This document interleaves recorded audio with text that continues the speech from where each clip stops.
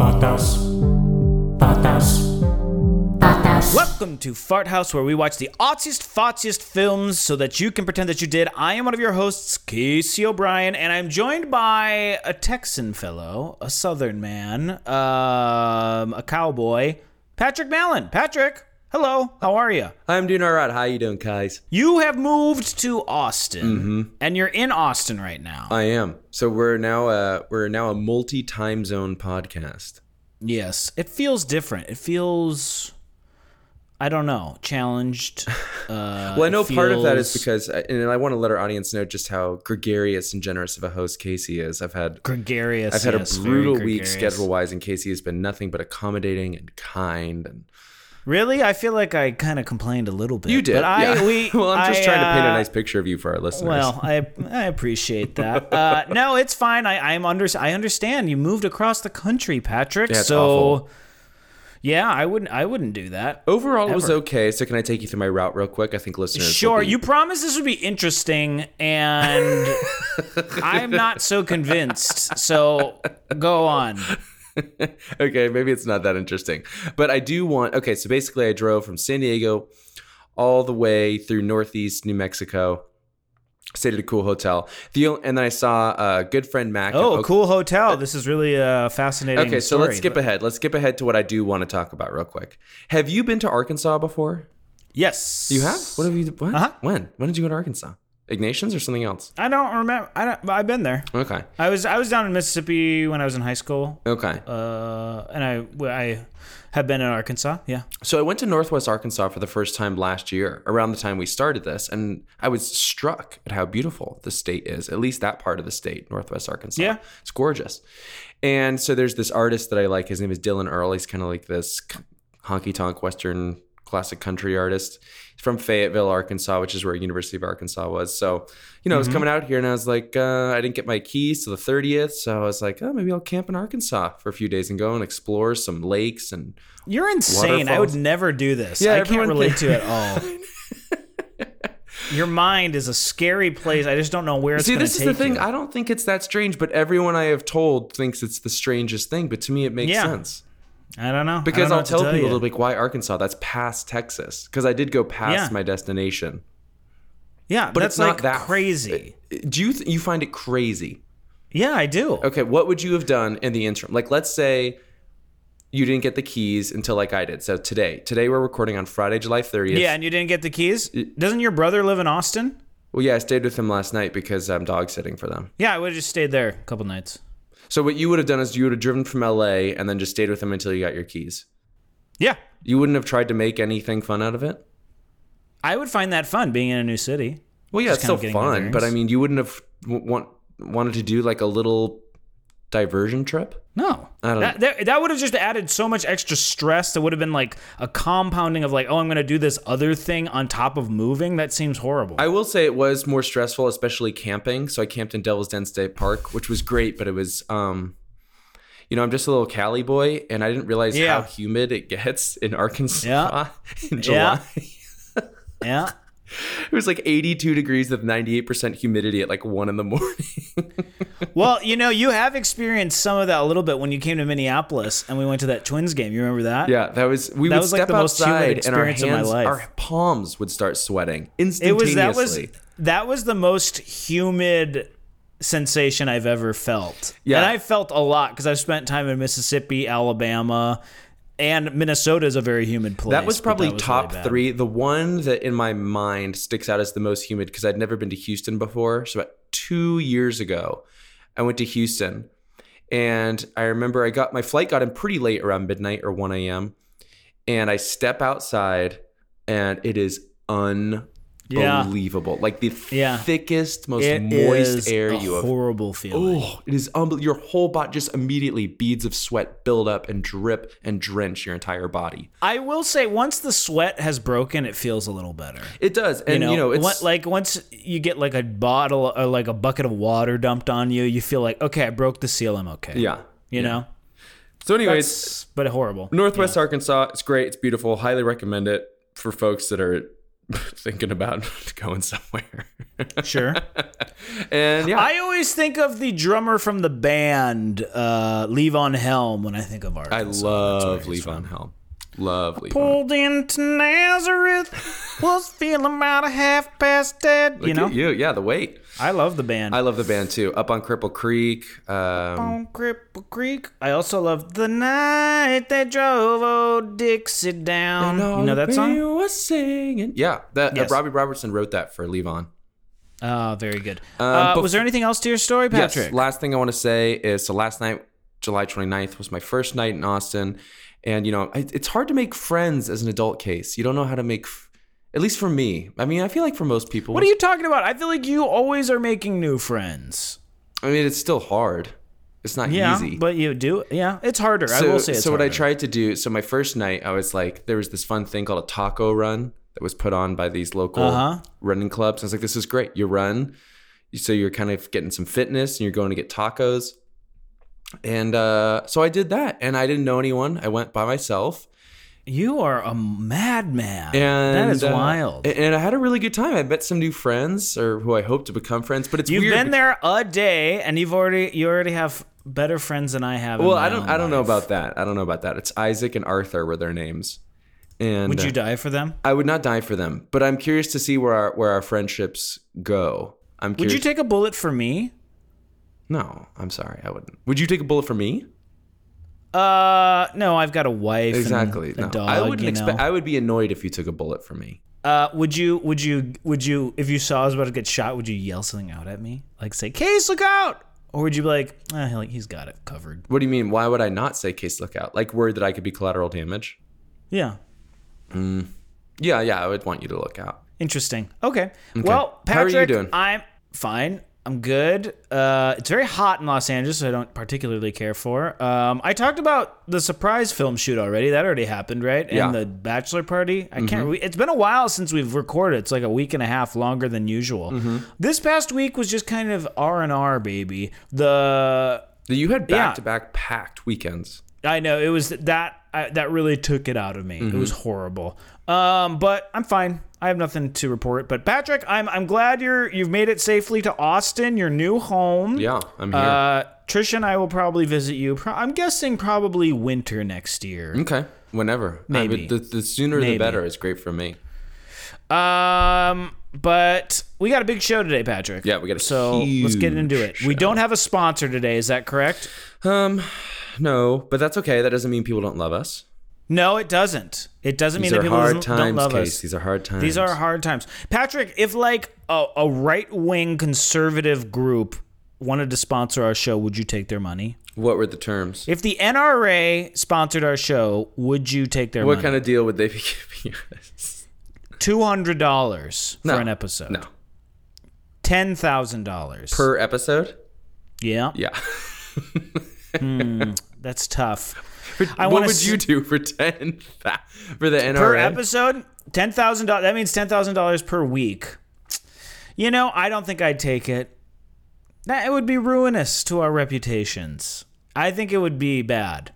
Maybe if we had what if we had a 5-year contract? They guaranteed us 5 years. The NRA would never sponsor our show because I actually give money to the Brady PAC, which is an anti-gun legislation lobbyist group. And so they would never want to be on here. And I'm very anti-gun. I never want to touch or shoot a gun in my life. See, I feel the same way. I'm very anti-gun, and I've had this thought lately. I've been like, what if I became pro-gun just to like fight the NRA? Like started a new kind of gun-friendly group, but it was... That doesn't work because don't you remember when Philando Castile, he was like a proud gun owner, black man in Minnesota, and he got killed because he had a gun and he's a black man, and the NRA did nothing. Yeah. It's just a white supremacy group. I know. At that point. But I mean, do you know the history of the NRA? Like how it used to be? Yes, I do. Yeah. I do. Yes. So it used to be much different, and then there was basically an internal struggle, like kind of like an internal coup that completely fundamentally changed the spirit of the NRA. Yeah. The NRA used to be a different organization. Let's stop talking about the NRA. Sounds good. I don't want to have to say that again on this podcast, Patrick. Patrick, we have no 5-star reviews. Again, it's not because people don't love us, it's because people forgot about us. And The only reason I don't feel okay. miserable about the sponsor and the 5-star reviews is our listenership is trending upwards. So that's good. Trending upwards, so that makes me happy. But please leave a 5-star review. It helps the show. It really does. Like, if people go to the show page, they're like, what is this podcast? And they see we have a bunch of reviews, they're much more likely to listen. That's just science. Yeah. And this is a science podcast, so it will help. Exactly. Patrick, Letterboxd rundown. I bet you had a shit week. It's just so aggressive. I bet you had a shit fucking week, didn't you, loser? Patrick, I had a very good week, so I'm excited to go into All right, well, why mine. don't you tell me about your good week? Okay, so first of all, have you seen these Fear Street movies on Netflix? No, what the hell are those? Do you remember Fear Street by R.L. Stine? Yeah. They adapted them into 3 movies. Are they for kids? They're kind of like more teen, but they're hard R's. They're very violent. And they Oh, they're swear. hard R's? Yeah. Oh, that's pretty cool. But they are kind of for teens. But I liked them. I thought they were really good. And there's one, it's Fear Street 1994, Fear Street 1978, and Fear Street 1666. And they're all connected. And I actually thought they were pretty good. The third one was a little weak, but I watched all those this week. Yeah, I really enjoyed them. They're really fun, I thought. You might not like them because you hate theater, and this gives off a little bit of theater kid energy, and they're teens, and you famously, and it's directed by a woman, you famously hate women. Not true. Directors. In fact, I was going to suggest The Night Porter for our next movie, but instead, we'll get to our next movie later because it's a big deal. But I was you were going to suggest a movie directed by a woman. Wow. Okay, and then so those were good. I actually think you would like them. They're fun. Okay, I cool. thought they were good. Particularly the first 2. Were you a fan of Are You Afraid of the Dark on Nickelodeon? Yes. Yeah, me too. Loved. Remember it. the episode If with you Gilbert actually, Gottfried? if you liked, yes. That was my introduction to Wait. Gilbert Gottfried. I always thought he was a scary dude. Is he? Wait, which episode is he in? I don't even remember him on there. It's an episode where I think he plays... I think he plays like a concessionaire at a movie theater, I want to say. Like That sounds something right. like that. But that was my introduction to Gilbert Gottfried. Was Are You Afraid I of the watched a Dark? bunch of those episodes this last Halloween just because I got in a mood. Are they I kind rented of a bunch fun on even Amazon. now, or no? Is it... Yes, I enjoyed watching them. Because you But know if you what try to whole- watch, Oh, go ahead. I was just gonna say if you watch the Goosebumps, those are not good anymore. But Are You Afraid of the Dark holds up? Because Pete and Pete holds up really well. Like of like old school Nickelodeon stuff. Like Pete and Pete holds up well. So it's good to hear that Are You Afraid of the Dark holds up pretty well. Yeah, I enjoyed it. I could talk about this all day, but I must move on. So I also watched Space Jam: A New Legacy, which was it was bad. Oh, you had to And watch that for I'm work, huh? I'm an easy mark when it comes to Space Jam because I liked the original Space Jam. I have a soft spot in my heart. This was bad. They did so many things, and I think the thing that I thought was the worst is I was too frequently confused about the plot of the movie, which I should never be in a Space Jam movie. I was like, wait, what is happening? And the end is so vexing. I was shocked out of my mind. And then I watched this movie called Blood Red Sky, which is also a Netflix horror movie. It's kind of like Snakes on a Plane. Like these terrorists take over a plane, and there's a mother on there with her son, and they're flying to New York, and she's going to New York to get a medical procedure, and you don't know what it is, and you realize she's a vampire.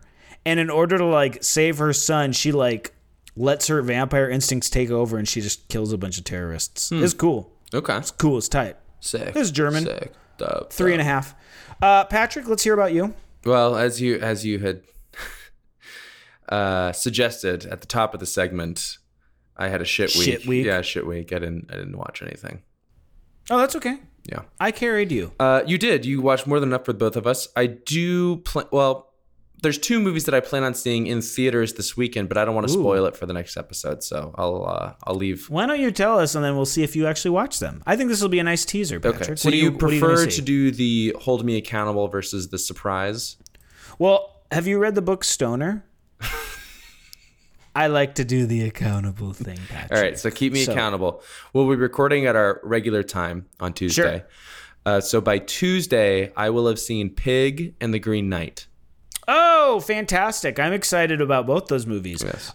Christian Dueñas, a fart head, and a patron of the farts. Yes, you've been criticizing him across all sorts of social media I've seen.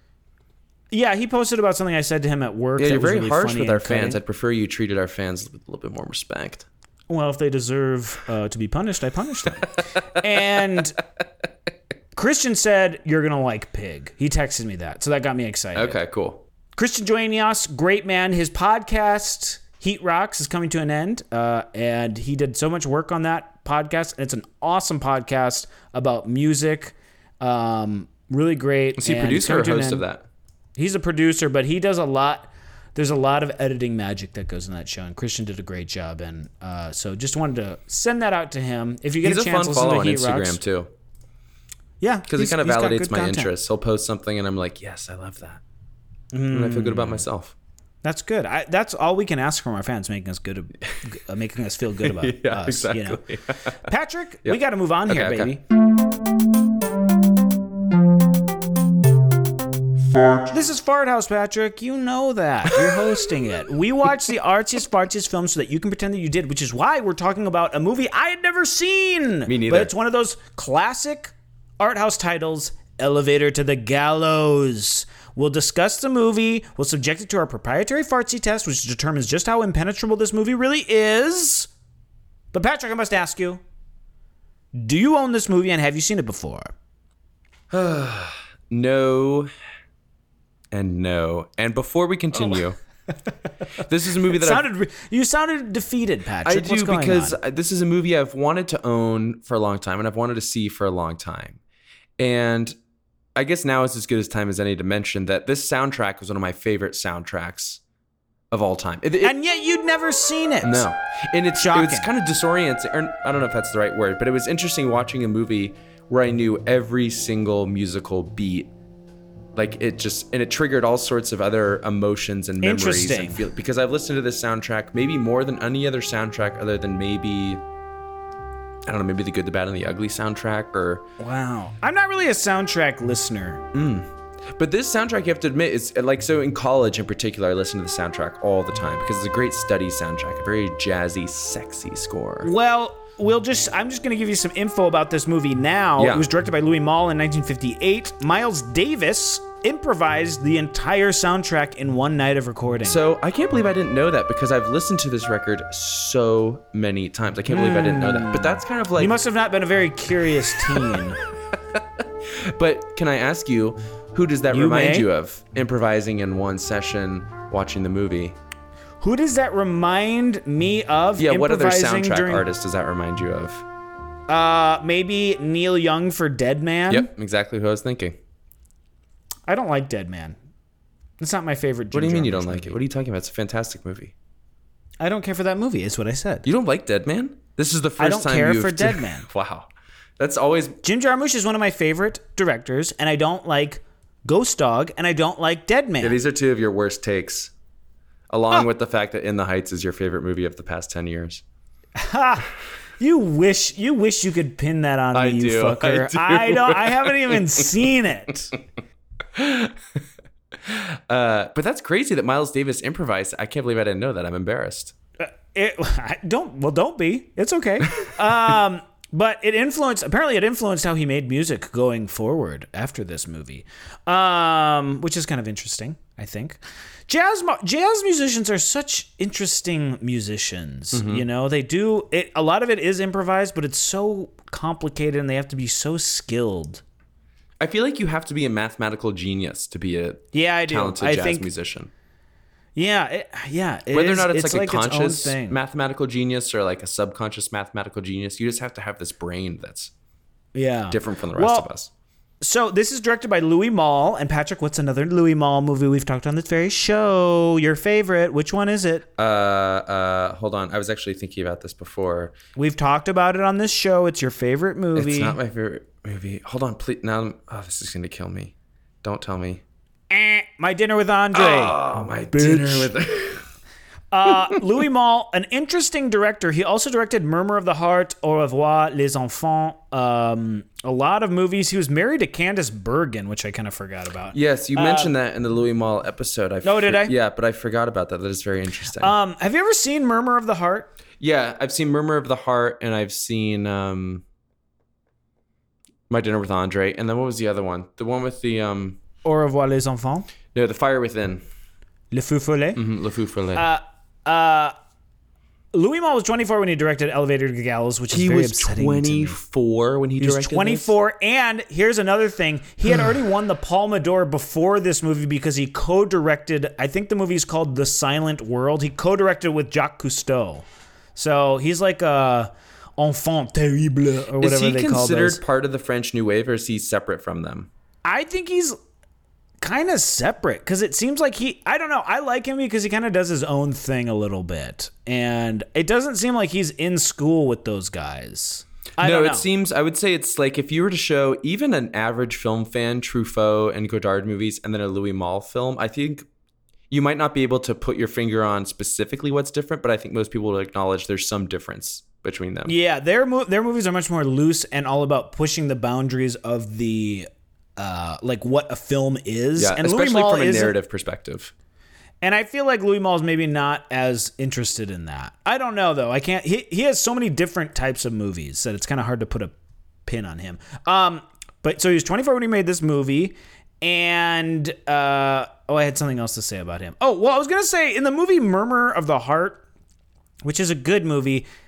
There's a lot. The main character is basically him as a child, but that character has sex with his mother in that movie, and it's not portrayed in the film like pedophilia. It's like a beautiful thing, and he's like 15 having sex with his mother. Do you remember that in that movie? Yes, I remember. Yeah, it's very upsetting. Very upsetting. I remember seeing it. I saw a double feature of that and The Fire Within at the New Beverly, and I remember seeing Murmur of the Heart. I think was the second in the billing.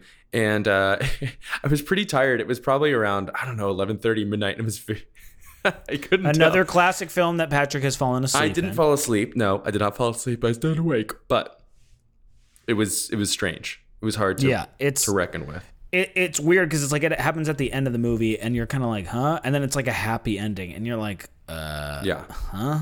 I don't know. It felt very French and unknowable. Anyways, Patrick, let's move on to the synopsis here real quick. Okay. So, Elevator to the Gallows is kind of a noir film, crime film. It stars. Well, I'm not going to say who it stars because you don't know these people. Well, Jean Moreau plays Florence, who's kind of the main woman on this movie. But it's Florence and Julian are lovers, and Florence is married to Julian's boss. Let me ask you a question right now. Oh God, yes. At what point were you able to discern that Simone Carella was Julian's boss and Florence's husband? When they said it, I feel like it took a while to kind of figure out what's going on. Yeah, they do say it in the movie. They do say it in the movie, but it wasn't like I said, "Take me away, film. Okay, I trust you." Yeah.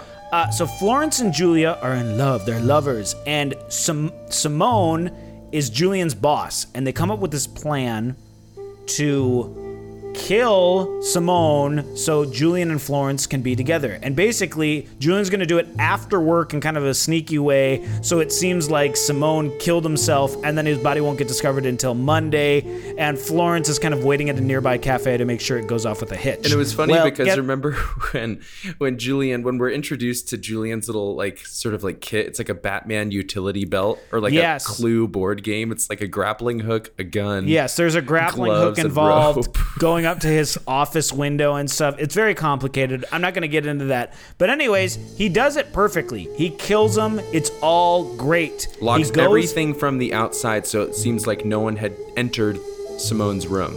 Yeah. So he goes down, using the grappling hook, he goes out the window, blah, blah, blah. Anyways, he's like, wow, I did it. And he's about to drive away, and he's like, fuck, my grappling hook. And he has to run back up. So he runs back up to the office to get his grappling hook real quick. He's so close. Everything has gone off without a hitch. But the manager of the building is leaving right as he goes up in the elevator, and he turns off the power in the building, which seemed odd, but they turned off the power and he's stuck in the elevator. Elevator to the gallows. Have you ever tried to pull off a prank where you left a key piece of evidence behind? I'm giving you the benefit of the doubt that you haven't committed a crime. But I'm not a pranker. I don't like pranks. I'm anti-prank. Wait, have you toilet papered anyone? No. You've never toilet papered anyone in high school. Would an anti-prank person toilet paper someone's home? I suppose not, but I mean, even still, it's like a staple of the high school experience, I thought. You know, Patrick, I would have, but I didn't have any friends in high That's school not and no one true. invited me. Stop it. You did. Patrick, it kind of is true. I really didn't have many friends in high school. Yeah, I had friends, let me tell you. No, I didn't. Okay. When I was a senior in high school, I had no one to sit with. What do you mean that you was a didn't have problem anyone to that sit with? I didn't have any friends to sit with at lunch. I would frequently go eat in the library by myself. Oh, you never told me this. Well, you forced my hand with your stupid little Well, this prank is how talk. this is how I felt yesterday at my taco run. I had no one to stand next to. I had no one to run next to. I was kind of drinking my water and staring at my shoes and looking Well, around. you signed up for that. I don't know. I didn't sign up for high school. I'm Anyways, just trying to commiserate with you. it's not working. So anyways, he's trapped in the elevator, and Florence, who's waiting for him, is like, what the fuck? Where the hell is he? And so she spends the rest of the movie going bar to bar being like, have you seen Julian? Have you seen Julian? Have you seen Julian? Lots of milling. What's funny is they all know who he is too. It's like, how many places Yeah, they're like, did these no. people go? So, okay, concurrently while this is happening, Julian left his car running when he just went up to go get his grappling hook, and this little punk-ass bitch named Louis, steals his car with his girlfriend Veronique, and Veronique is like, oh my god, I'm so scared, like, this is crazy, we're stealing a car. And he's like an idiot, and I hate him. I hated He's Louis. awful. I could not stand him. Anyways, he ends up at a motel with Veronique, and then he's like, the cops are after me, but they kind of weren't. I don't know why he was freaking out, so he's like, Well, because he had steal- stolen a scooter the week prior. yeah, but it was like, it seemed like he was worrying unnecessarily. Yeah. Anyways, he ends up, he's like, I gotta ditch this car and steal another car. So he tries to steal this other German couple's car that they've been hanging out with. So he's gonna steal this car from this couple, and he shoots both of them insanely to steal their car, and now he's in real trouble. And he uses Julian's name at the motel. So Julian's stuck in this elevator, and all of a sudden he's wanted for a crime he didn't commit. Which Anyways, is ironic it's a big, because Julian did commit a crime. he did commit a murder, just not that murder. Anyways, it's a big hullabaloo, but don't worry, the detectives sort it all out. There's a lot of other nonsense, but the detectives sort it out when Julian gets out of the elevator the next day. The cops are like, we know you didn't kill those other couple, but you did kill your boss because we found these pictures of you and Florence together. And that's it. Elevator to the gallows. It's a great title. It is. Have you ever It's been... a little too intense. Actually, it is a good title, but I'm like, elevator to the gallows. It sounds a little pulpy. I don't know. It does. I mean, and that's kind of the vibe of it, though. Yeah, it is. Have you ever been stuck in an Patrick. elevator? Okay, so when I was watching this movie, I kept singing that stupid Aerosmith song, "Loving an Elevator." Every time they cut to Julian in the elevator, it would go in my drop head. that song in. Loving an elevator, Living it up when I'm going down. a stupid So, song. do you remember my the girl I dated when I was in Intelligentsia, Alex? Oh, it's so hard to keep track of all of your lovers, shut but up. I do recall. Okay. Alex, Do you remember yes. her friend Rebecca?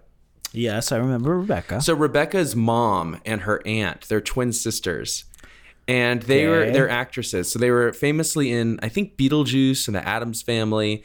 And they are also in the Love Lemon Elevator music video. Really? Are they sexy twins? I don't know if that's how they'd be characterized by most folks, but they're What a kind thing to say. they're in it, and they're twins, and they're dancing next to Wow. Steven Tyler during 11 an Elevator. Loving an elevator? Bad song. I don't know why that it kept coming in my stupid head. Maybe because I'm stupid. Yeah, because at least like when I had Night Moves in my head while I was watching Night Moves, I mean, that makes sense. But loving an elevator during elevator I gallows. know. I don't know what to say about that. But Patrick, to answer your original query, I've never been stuck in an elevator, and the prospect sounds horrifying. I've seen there's all these videos on the internet of like people getting stuck in an elevator, and I remember there was one. It was an article I read, and it was like a man was stuck in an elevator for like 28 hours or something, but he masturbated within the first 2 hours. What?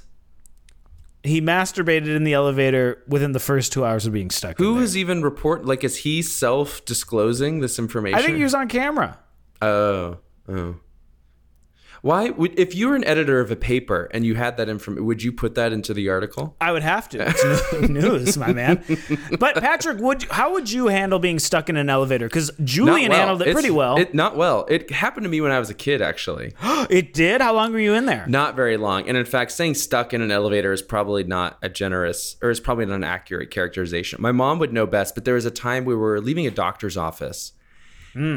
And I don't know why my mom and brother got off and I stayed on. I can't remember, but I was stuck in an elevator, quote unquote, stuck in an elevator for like, I don't know, which felt like 8 or 9 minutes, but was probably 2 to 3 minutes, if that. Oh, okay. But if I was freaking out, my mom could hear me screaming from like the next level Oh up. my God. Yeah. Trauma. That's know. traumatic. And there's so many movies where people like Yes. die in elevators, like they try and get out. And like, have you ever seen the show 6 Feet Under? Yes, I have. I haven't seen the elevator. There's one episode, so at the beginning of every episode of 6 Feet Under, it shows a sort of kind of shocking death scene. Yes. And there's one in particular where someone's trying to get out of an elevator that's stuck, and then it starts moving, and they get like cut in half, and like that shit. Yeah, that's my nightmare. Yeah. I would never. Yeah, that I watched as a really terrible zombie movie. It might also be called Elevator. It was a French zombie movie where a guy was stuck in an elevator while there was like a zombie apocalypse going on in his office. So people were like kind of trying to get in and he couldn't get out. I don't know. It was bad. Didn't M. Don't Night watch Shyamalan do an elevator movie? Like The Devil? Oh, he did. Or Inside Yes. or something like that? Yeah. I think I would be okay being stuck in an elevator. I wouldn't want to be stuck in an elevator with another person. I'd rather be by myself. Would you rather... Okay, here's a big question. You can edit this out. Would you rather be stuck in an elevator alone or with Trisha? Oh, with Trisha. Okay. Definitely. But what not if a person that? I But wouldn't what if know. it was dangerous? Wouldn't you prefer that she was not in danger? That's true. And yeah, I would. Yeah, I guess I would prefer not to have Trisha in that. Okay, how about situation. this? Would you prefer to be stuck in an elevator with me or with Trisha? Trisha? Oh my God, Trisha. But then What? Trisha's safe. Yeah, I know, but you have to think about you have to be selfish sometimes in life. What do you think would be concerned most with you. irritating about having me in an elevator? I just think Trisha would keep her cool much more than me. I do. The only elevator story I have that's sort of funny is I remember, you know how baseball teams will have like their fan day at the stadium? I don't know. Maybe Yeah. this was just, it was like Twins Fest is what it's No, called. Padres have that too. Yeah, Fan Fest. Yeah. And we went, and me and Jay Bowler, we must have been in like 7th grade. Jay Bowler, he was the he wrote for he was the web editor for City Pages, which was like Minneapolis's LA Weekly. Oh, cool. Until it got closed down like a year ago. Okay, it's a Bummer. shame. Anyways, Jay Bowler, we were you can walk around the stadium a little bit, but we were going in places we seriously were not allowed to go to, and we. We went into an elevator. We were like in some back room of the Metrodome, and Jay pressed an elevator button, and the elevator opened, and there were no lights on the elevator. And he was like, "Should we go in?" And I was like, "Yeah, let's do it." And we go in, and as the doors were closing, we realized there were no buttons in the elevator. It was Holy shit. It was all like keys. You were supposed to have a key to get. This was like old fashioned, where it was actual physical Not a keyholes. single button in this elevator. And there was one button, but the doors were closing and it was dark in there. But it wasn't like there was any button that said like floor 2, floor 3 or something. And they were closing, and I was like, "Jay, there are no buttons." And he's like, "Ah!" And the doors closed, and we're in pitch black darkness for like 2 seconds, and then he found the button that opened the door again. Oh my God. But that would have been bad. How because old were we you were guys? like 11 or 12. Were you there We with would your have been- parents? No, I think we were there with. No, we were by ourselves. They just dropped you off and let you roam free. I don't know if they dropped us off, but we were wandering by ourselves. We were okay. we were alone, and yeah, I mean, if that had stuck, we would have been in pitch black darkness, and God knows when we would have been found. I know. I don't know if we'd be Anyways. talking today. Who knows? Find 2 skeletons of like 2 12-year-olds in the Metrodome. What a story that would be. Oh my God, I'm sorry. We got it so far off track. We're talking about elevators. It's not. What else are we supposed to talk about? Isn't it funny? While I was watching this, it seems like even though we were like, this isn't quite French New Wave I mean, it kind of is, but I feel like so many French New Wave films are like, wouldn't it be delicious if we killed somebody? It's always like, what if we killed somebody? Yeah, it's like such a playful idea. Yeah, and all the murders in these movies feel like done. They obviously feel written by people who have never had like been around violence, or like it just feels like so removed from reality. You know, it's like a 12-year-old writing like, then he gets his grappling hook and he goes up to the window. It's like such a like young man innocent way of writing a murder. Do you know what I'm saying? Does that make sense? I do. Yeah, it does. And it's always kind of precursors to like sexual. It like there's kind of a sexual element to all of it. Not in the actual murders themselves, but I feel like a lot of the murders are just like either motivated by sexual passion or result in sexual passion. Like even like lots of sex involved. Like even after Louis, is that the one who kills the German, the young guy? Yes. Even after Louis kills the German, his girlfriend Veronique is like, she's not particularly. She's more just worried about him, worried about Louis, and if he might get caught. Yeah. She's just kind of turned on, and it's just, I don't know. It's weird. It's weird. It's a very French thing, I feel like. I was also thinking about, you know, like the Menendez brothers, where it's like, oh, let's kill. Like, I feel like teens murdering people without consequence, or like without the fear of consequence, or like that's like a scary notion too. And there's some of that going on in this movie, particularly with Louis, who's like, I had to shoot these people. It's like, no, you did not. Yeah. You did not have to kill those two Germans. Like that was so insane. It also, okay, so later, Louis and Veronique get back to their apartment after the murders, and they're like, we should kill ourselves. And they take some, like, pills, and they're like, we're going to die now. I love you. We're killing ourselves. It doesn't work. But I knew a girl who had a suicide pact with a bunch of her friends. Oh, shit. And she took a bunch of pills, and she lost her leg. Fuck. In high school? When was this? Yeah, in high school. Did she go to your school? No, I met her on a mission trip. She was from Boston, but we like hung out for like 2 weeks when we were on this mission trip. Did she tell you about the pact at that time? Yeah, that's how I found out about it. Oh, wait, so did she have her leg or did not have her leg? She did not have her leg at that point. And then she told you, this is what happened. This is how I lost my leg. Yeah. Holy shit. And I do feel like that is like, it gets, you know, we've talked about this with other movies, but like the intensity of being a teenager and feeling like things are so serious. Yeah. Like, I have to kill myself. What else is there to even say about this Was there movie? a particular... I have so few notes. You have so few or so many? Did I tell you about Love in an Elevator, the Aerosmith song? I said that already? Yeah. Okay. Oh, I was going to say, that, you know, this movie, I was like, in some ways, I was like, I'm glad I'm in the era that I am, because it's like, with technology, he would have a cell phone if this happened Casey, now, and he would I had that text. exact same he would text note. Florence like, "I'm stuck in the fucking elevator. Help me!" Or there would be like an emergency button, like, "Help! I'm stuck in the elevator." You know. Yeah. Like there would have been someone to call, but there was no emergency call button. So it's funny that you elevator. thought of it in that context. I thought of it in the context is, so, you know, Florence and Julian, as we've established, are the lovers who are pursuing their illicit affair. And Florence is going from bar to bar, and she can't get a hold of Julian because there's no such thing as cell phones. And in my mind,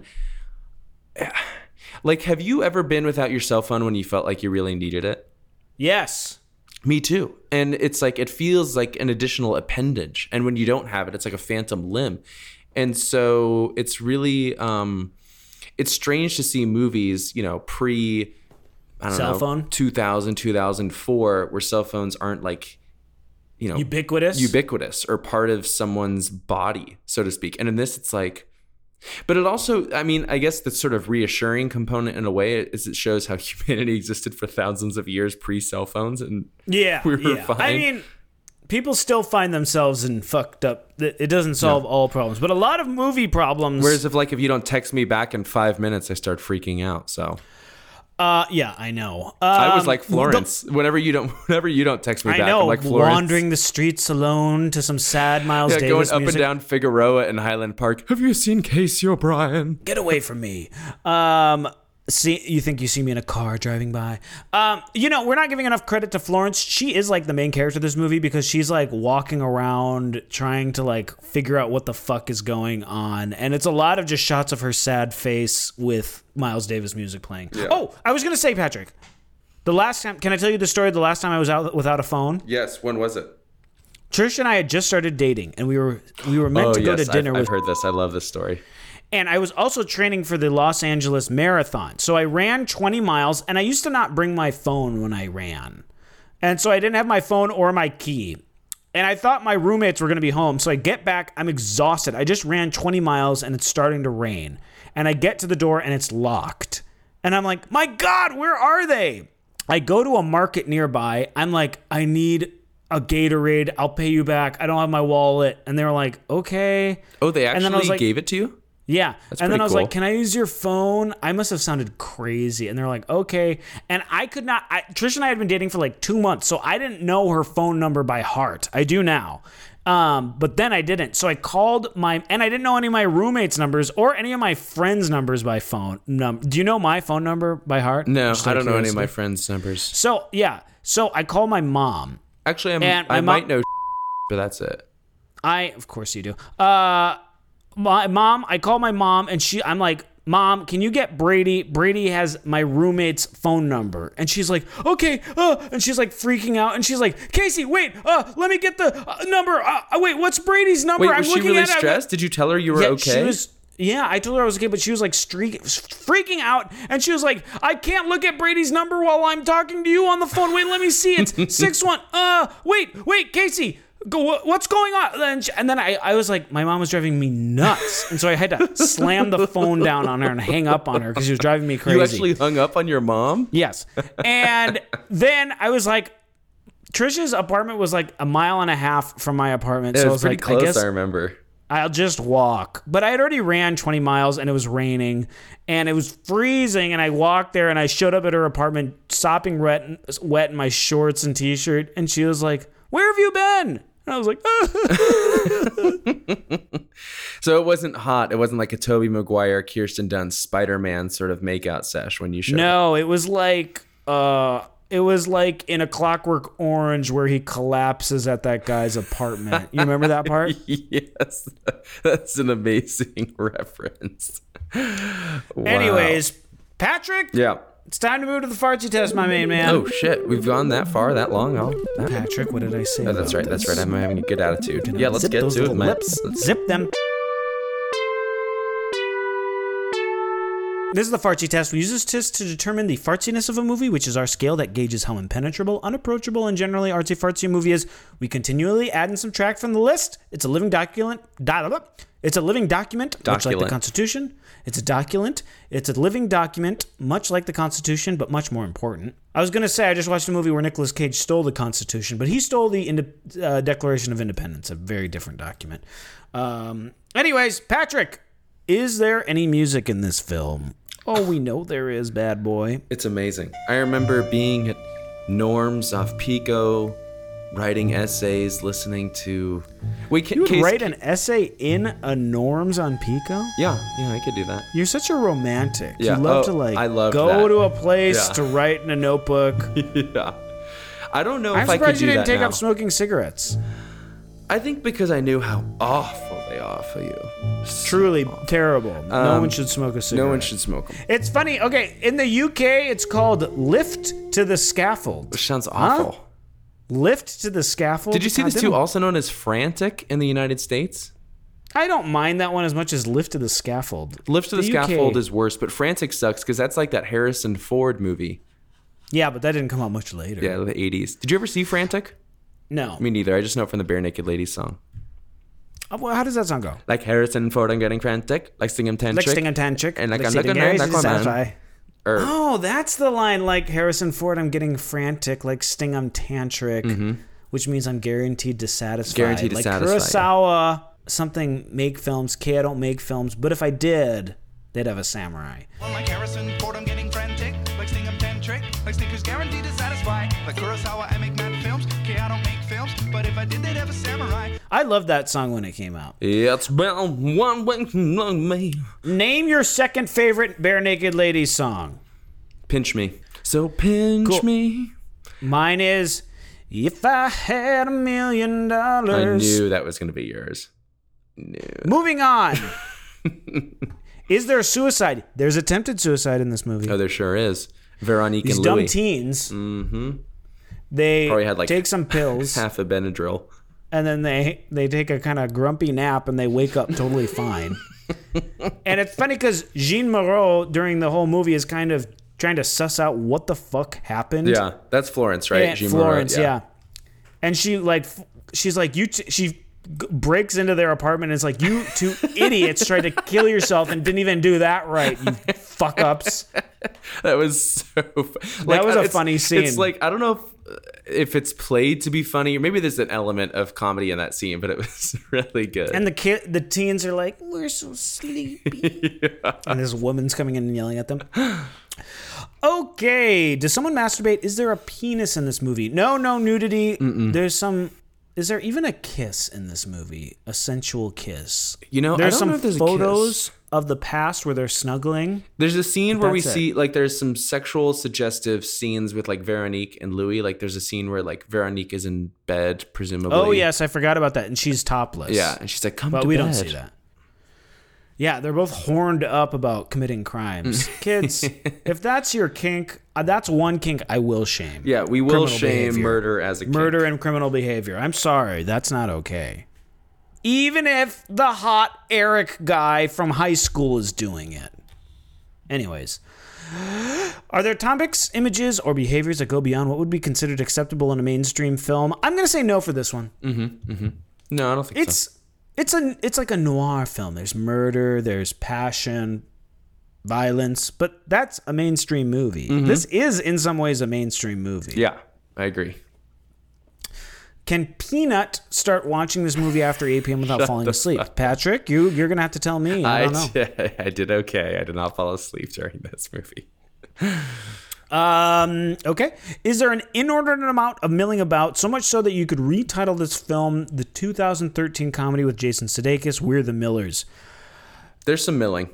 Oh, tons of There's millage. quite a bit of milling. Yeah. Florence as a whole MO during this movie is milling about the town asking, have you seen It's like Julian? 14 to 18 uncut minutes of milling. But some of the best just upset face jazz music playing in the yeah. background. And she Great. goes to kind of like cool, fun places. I know you don't like to go out, but she goes to some places that would be great for like one of my patented bundle evenings. I like to go out, but I just like one location that was cool. Yeah, you don't time like to the go bundle. home, She read did the a book. good I hate bundle. the bundle.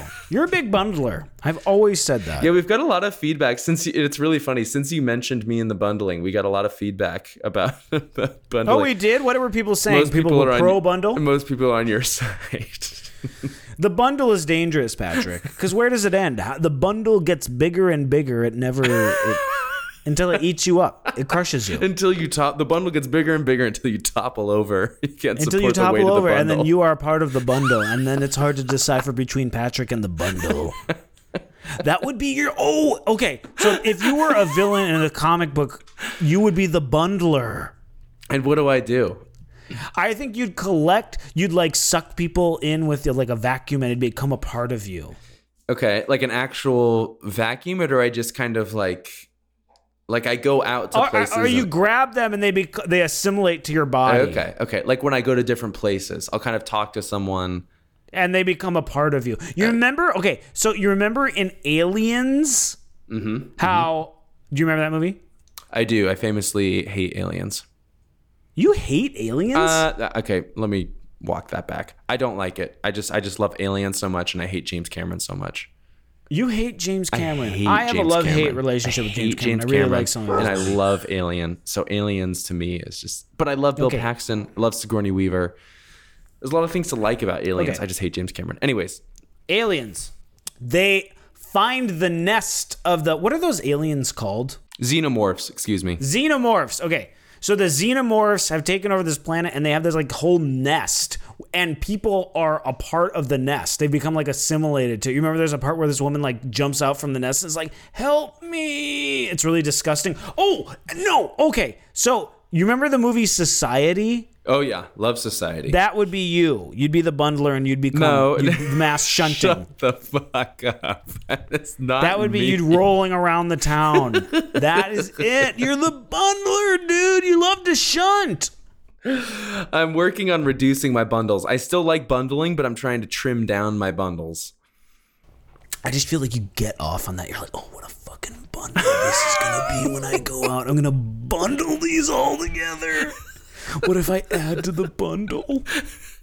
It's fun. How does that not appeal? It doesn't appeal to you in any capacity. That stresses me out. Oh my when I'm God. like, there's another thing I have to do after this thing. But what about like when we were in Minneapolis? We did some bundling in Minneapolis. Were you stressed? Yeah. Oh, yeah. Oh, you were? That was a crazy weekend, Patrick. Oh. It was fun, though. It was fun. But again, I'm... Where the did we bundle go? We went charges to you. the twins. You know what the problem was? I was absorbed into the bundle, and you were sucking my life force out of me.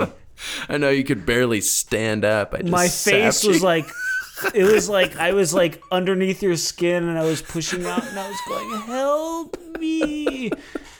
And no one could hear my screams. I totally wrapped you up in my bundle scramble. Oh God. Okay, where are we? Okay, I don't so know. Patrick, I feel like the falling asleep question and the infinite jest question are too similar. I'm always tweaking the fartsy test. You know what I mean? Don't say I'm. We're both tweaking. We're both doing it, but I'm We're saying, both don't you tweakers. agree? I'm not getting much out of that infinite jest question. Or I'm I okay just think setting one it of them has aside to for go. a bit and maybe reintroducing later. yeah, let's set it aside. Oh, I'm excited about this next. 7 just seems like a good number for the fartsy test. It's sleek. It's lucky. You know? Okay, so I'm excited about this next question. The poster titillation level. Let's look it up. I love that poster. Now, there are two... Wait, let me say again. There are two famous posters for this. There's the one that's the cover of the Criterion, where it looks like it's... who's that famous graphic designer who did Saul Psycho? Bass. Yeah, it looks like Saul Bass. Yeah, love you know Saul which one I'm Bass. talking about? Mhm. Yeah, he does a lot of Hitchcock opening title sequences. But you know which Elevator to the Gallows cover I'm talking about? Let me make sure. I'm pretty sure. Is it the cover from the original Criterion? Yeah. Yeah. Yeah. So that's one. And then there's also the one that looks like a painting, and that might be the original movie poster. Do you know what I'm talking about? The blue? Oh, that one's looks really like cool. the blue lady. Yeah, that one's super cool. Are you titillated? Yeah, I'm What is it? titillated. Low, medium, high? And you know what's funny is the one that I recognize the most is the one that's the cover of the Miles Davis record. Is that... Wait, which one is it? Is it... It's where Jean Moreau... Yeah, it's a photo of her and she's kind of looking up and over her shoulder, kind of. Okay, yeah. And it says Miles Davis up top and it says Associé. Yeah. Okay. That's cool too. Yeah, I I'd guess. say that's a titillating poster. I'm titillated. I'm going to give it a medium because I'm like, okay, I don't know. Yeah, This ain't doing I much wouldn't for say me. it's iconic. I wouldn't say it's stop I wouldn't dead give in it your a tracks, high. but it's cooler than your average poster.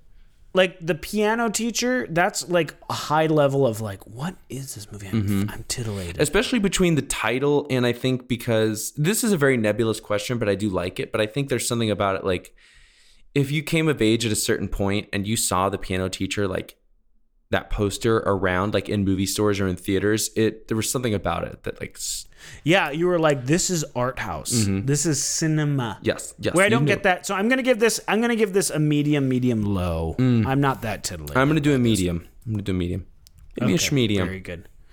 Patrick, do you have anything pretentious you'd like to say about this movie? Yeah, so one thing that we didn't really touch on during our discussion of it is kind of what I was thinking about during this movie is it's definitely an artsy fartsy movie, but it's also a genre film. You know, it's like a crime Totally. noir genre film. And If this were an American movie, this could totally be like an American noir film. Exactly. I think. Exactly. And so, like, if you're at a party and you're trying to sound something like artsy fartsy or something pretentious to say about Elevator to the Gallows, you could just say it's in the spirit of genre films and how genre films kind of provide filmmakers with a vehicle or avenue to experiment with style and form and insert some kind of maybe more controversial themes. Like, I don't know if you remember, but there's a lot of anti-war rhetoric in this. There's a lot of complaints about the occupation of Algeria. There's a lot of complaints about their presence in Vietnam prior, in the late 40s, early 50s. So there's a lot of anti-war, anti-imperialist rhetoric. And then there's some really cool stylistically, like there's a particular shot, like a sort of Case, what's that called, where it's almost like it's dolly forward and zooming in, or maybe the opposite, zooming out and dolly forward. Martin Scorsese. The Jaws shot? Yeah, the Jaws shot. And Scorsese does that a lot called. too. And there's a particular shot in this that is kind of like the Jaws shot. I don't know if the exact same thing technically, but it felt very experimental and unlike anything else from this area. This movie reminded me, it felt like a very clear influence on Michael Mann. Like, it reminded me a lot of Michael Mann's films, like Heat and Manhunter and Thief. Do you like Michael Mann? I love Michael Mann. Do you like Michael Mann? I'm a little cool on that Okay. guy. I love Michael Mann. And so this movie was like, it showed how you can use genre films to kind of play around with style and to insert some cool or unique themes.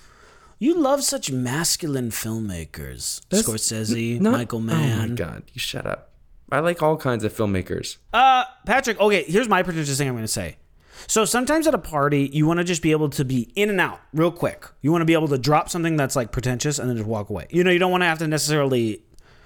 And here's what you can say at a party. Did you know Louis Malle was only 24 years old when he directed Elevator to the Gallows? Well, you mentioned that earlier. That's all you need to say. That's all you need to say. You don't need... Like, if people are talking about, like, French New Wave, you could just be like, did you know that Louis Malle was only 24 years old when he directed Elevator to the Gallows? People would be like, oh my God, that's it. That's all you need. You're out. How old was P.T. Anderson when he directed Boogie Nights? I believe he was 27. Jesus which is also fucking insane. These are Christ. children. Like, think They know about that. nothing. Like, I already feel like I'm not fully formed at 32. Say that again. And then at 27, you're directing Boogie I fucking know. Nights. 24? Yeah, for Elevator to the Gallows with Miles Davis scoring your fucking movie. Yeah, it's not good to compare yourself to other people, but sometimes it's inevitable. Yeah. And I do it. And I used to do it every day of my life from 21 to 29. And then when you turn 30, you're like, it's over. Why bother? Right. So, but I actually feel younger and like things are more possible now than I did when I was 23. When I was 23, I'm like, it's over, man. It's fucking over. I know. It's too late for me. It's too late. And I don't feel that way anymore. Mm-hmm. You can only say that to yourself so many times before it loses steam. Agreed, man. Oh, Patrick, what's your score for this movie? Ready? Yep. 6.7. Whoa, Patrick, we are in the same line of thinking. I said 6.5. Cool. So it's 6.6. Perfect. Love that. Yeah, because like we were saying, it is French and there's subtitles. Mm-hmm. But it is like, if this were in English, it would be like any other, like Double Indemnity. Exactly. If this were like in English, like early to mid 90s, like people would really enjoy this movie. Like I mean, people would enjoy it as it is now, but I mean, there's those sort of barriers to the average film goer. But I mean, it's like a really compelling crime thriller. And it doesn't have any of that like European bullshit. I mean, it does, but it's like, I mean, there's that sort of breathy proclamations of love, but it's not. Not really though, but like like the 400 Blows. I just feel like someone would be like, "What the fuck? This is so." Right. It's French. not a sort of like, not in a philosophizing sort of way. And they're like, "What is love?" It's just like these people just like want to be together. Yeah, and they just all they want to do is just murder someone's husband. They just want to murder and fuck, bro. Dude, I get it. And who doesn't want that? Patrick. Do you have a drink pairing? Yes, I do. And folks might quarrel with this, Who's gonna quarrel? Fans, don't quarrel with each other. An affogato. Hey. Yeah. I love an affogato. And what is that, Patrick? Explain. So it's what I was craving last night when I was watching this, and I wanted one really badly because I started the movie and I was like, you know what would go good with this movie is an affogato. And an affogato is ice cream with espresso. And On top, it's really a tasty treat. It's fantastic. I gotta tell the story, Patrick, about God, you what- and affogatos. Wait, what is the story with me and affogato? What story? We were is at this? the restaurant Golden State, which serves a great burger. We were getting burgers there. And there was a travel show.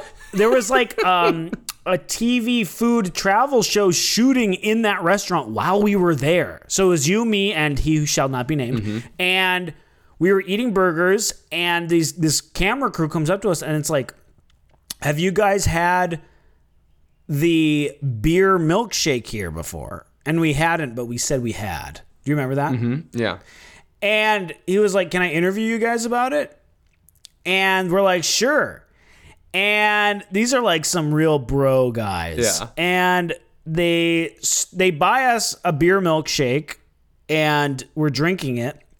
And they turn the cameras on and start interviewing Patrick. And he's like, hey, bro, what do you think about this beer milkshake? And Patrick's like, it's got a very complicated taste to it. There's many layers. I did It's get almost- a sample of one. I wasn't You're like- completely based on nothing. No, I know. We got Yeah, samples. We got did get samples. But you're like, the quote was, you're like, it has an almost affogato-like flavor. And we were working at a fancy coffee shop that served affogatos at that time. But I remember and I were like, no one knows what the fucking affogato is. And you're like, yeah, they do. I bet like 50% of the people who watch the show know what an affogato is. And the guy, when you said affogato, like you could just see the joy drain from this guy's face who was interviewing you. And he was like, yeah, but is it like sick and awesome? And you're like, yeah, it's good. And then they interviewed me, and I knew what he wanted. And what did so I was you like, say? How did you ham it up? I was like, this drink is sick. It is so good. It's just got like beer and ice cream, and it's so tight. And he ate it up. He loved that I was Is that doing what happened? Is that how it? Yeah.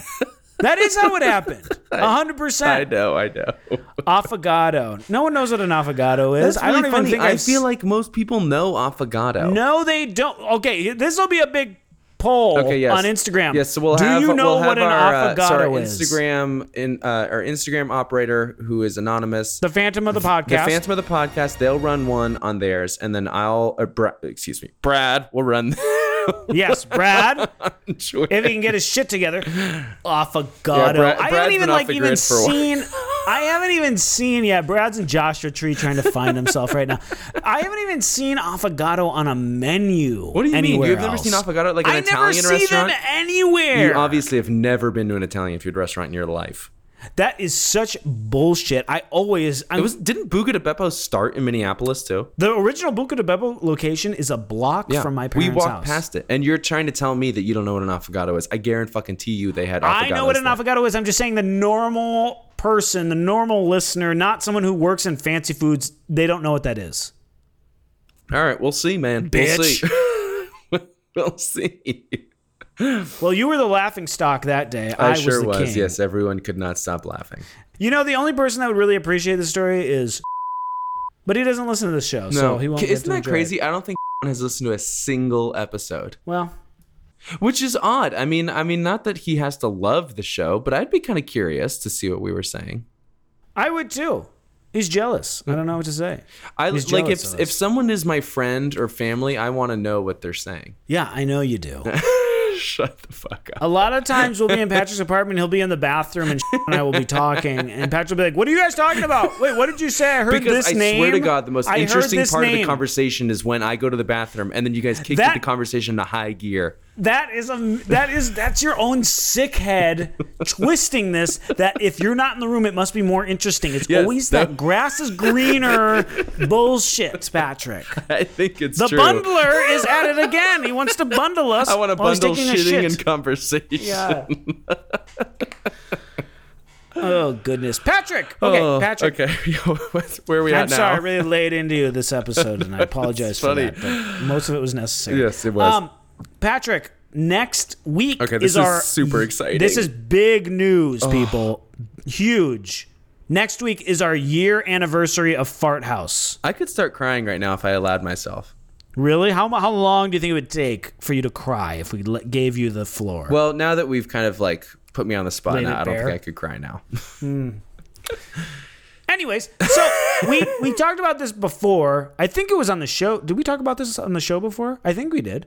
Where every year, because we're doing this for 60 years, I believe we're committed to, 60 contractually years. obligated for 60 years.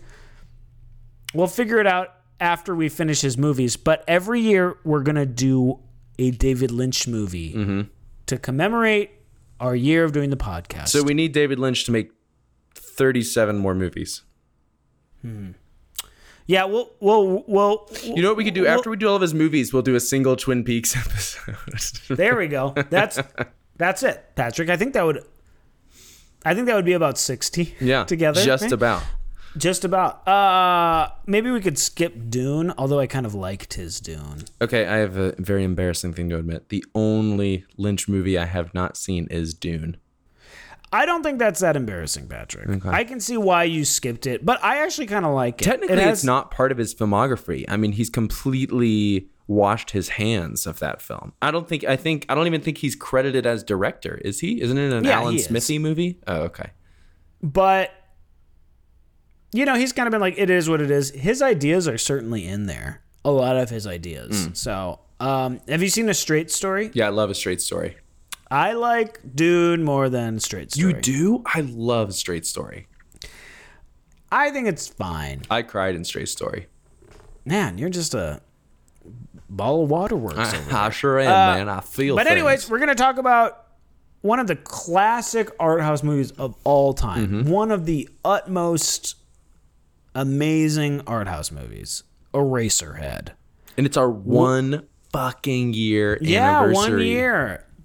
Patrick, what do you think the haters were saying when we first Oh, started the haters, this dude. podcast? They They were saying they're never going to do this. No, they were saying they're never gonna do this. They won't even make it episode 10, man. Look at us. Yeah. They were saying Patrick, he's probably going to move to Austin, and they were right about that. But that wasn't kind of them to say. But the haters, we shut them up. We shut really up the did, haters, Patrick. and we're gonna keep shutting up the haters for the next 60 years. So But we you know got what the thing about 59 the more years after. Yeah. after The thing about the Eraserhead. haters is, Patrick, they don't ever stop talking. No. They don't. But that's where we continue derive making our Funhouse. energy from. Yes, we feed on their hate. We're powered by haters. Yeah, we're powered by the hate. We love it. We fucking love it. So we're talking about Eraserhead, which I'm excited to talk about because I don't think I've seen that movie since I was like 17 years old. But it had a real impact on me. And it's one of those movies, I was saying this before we recorded, it's one of those movies that I really remember like every second of the movie because it's like ingrained in my brain, but I've only seen it once. Do you remember the first? I'm kind of giving away some information from next episode, but I actually want to put this answer or put this question on its head or on its side. I don't know what I want to do with this question. I want to give this You want to question. flip it upside down and then Do put it on you a own plate. Eraserhead? No, I Oh, don't. okay. Because I I have only kind own- of I have an interesting story for about the 0.01% of listeners who are into physical media about my relationship with copies of Eraserhead. I am famously not a big physical media person. Or historically, I haven't been. Yeah. And you've because been I haven't- ridiculed in film circles for this. But it's not because I don't You have want. a horrible reputation. Well, Patrick, you're the bundler, and physical media. You suck it up with like a straw. I know. Well, I'm a little And- bit apprehensive. I put all my shit in a pod, and it's probably like 180 degrees inside of that thing. Oh, And I'm nervous shoot. everything's going to arrive just completely melted Oh, down. God, wouldn't that be just horrible? A stew of, As awful as it would be, I have to be honest. It would be awful, and I'd be You would be really free? upset. But I'd feel a little liberated. that sounds like the beginning of Fight Club, where his apartment explodes and he's Yeah. like free of his things. The only physical media of David Lynch that I own, I just purchased it, a beautiful blue velvet Blu-ray, That's which is the my favorite only movie. David Lynch physical media that you own. I probably only own about 12 movies. You do? I didn't know it Yeah. was that few. I thought you owned at least, I don't know. I never had money to buy them. Well, did you have a job I in high school? Occasionally. Yeah, I did. See, this is one of my biggest regrets. I had a job in high school, and I worked quite a bit. I worked about 25, 30 hours a week in high school. And what I would do is I would go straight from work. I worked at a pizza place. And I would go straight from work to Blockbuster and just buy fucking DVDs. And I cannot tell you how much I regret that, but it is what it is. Yeah, I feel like I spent money on but I wasn't making a ton of money, and I just needed the money, and then I went into crazy credit card debt in my 20s just because I didn't have, I wasn't making enough money. So I just felt like Money I does did know not that story. and I just didn't have the resources to buy stuff. And now I have a job and things are a little more comfortable. So I feel like I've been trying to buy more physical media because I actually do think it's important. And I like buying them. But so I've had to be more thoughtful about that process, I guess. Okay. So I know I should buy. I'd love to get a good Eraserhead. I love this movie. It's on inspired me Criterion maybe more Blu-ray. than any other movie. I love it. Yeah. Anyways, that's what we're going to be talking about next week, Yeah, and I'm we really have a excited couple about other it. fun announcements, but we'll tease that for next week. Big stuff is happening. Yeah. We're heading into a Patrons. whole new Realm? tier. Yeah, realm. So that's our show. So if you want to follow us on Twitter, Farthouse Pod, Instagram, Farthouse Pod, where you can hear the Phantom of the Podcast. Yes. And Brad post should a be bunch of getting stuff. back from Joshua Tree pretty soon. I hope he didn't eat all that peyote he brought, because maybe he'll be coming back with some fun new ideas for the Maybe I the wouldn't social count on media. it. If you want to follow Patrick on Twitter at Patrick R. Mellon, his letterbox at PR Mellon. My letterbox is at Casey Lee O'Brien. Follow us. We're always posting fun stuff. Have I been liking your reviews more often now, Patrick? No, you haven't been, no. Not at all. In fact, what was the last one that you liked?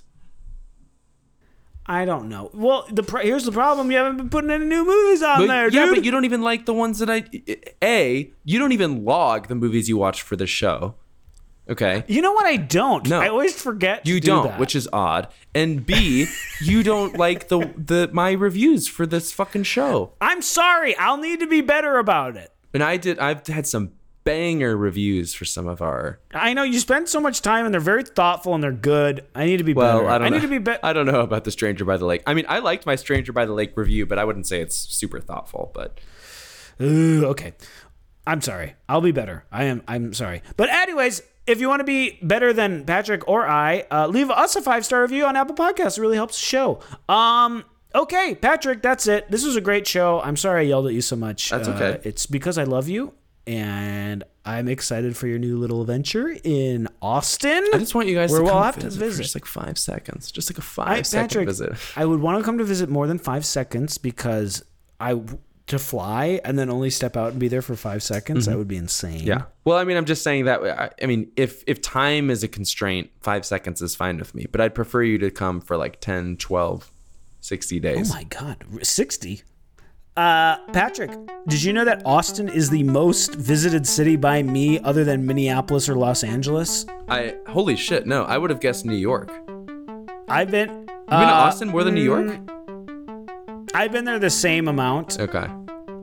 but in the last 5 years, Austin is like the only other major city I've been to. See? You know it well. You know it like the back of your sweet, beautiful hand. I actually kind of do know it well. Yeah. It's funny. I like Austin. Yeah. So I'll have to go visit you. Yeah, Maybe it's when it great. cools down.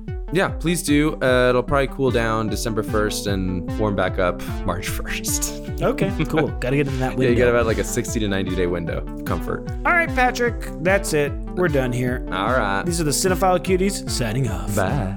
Patas. Patas.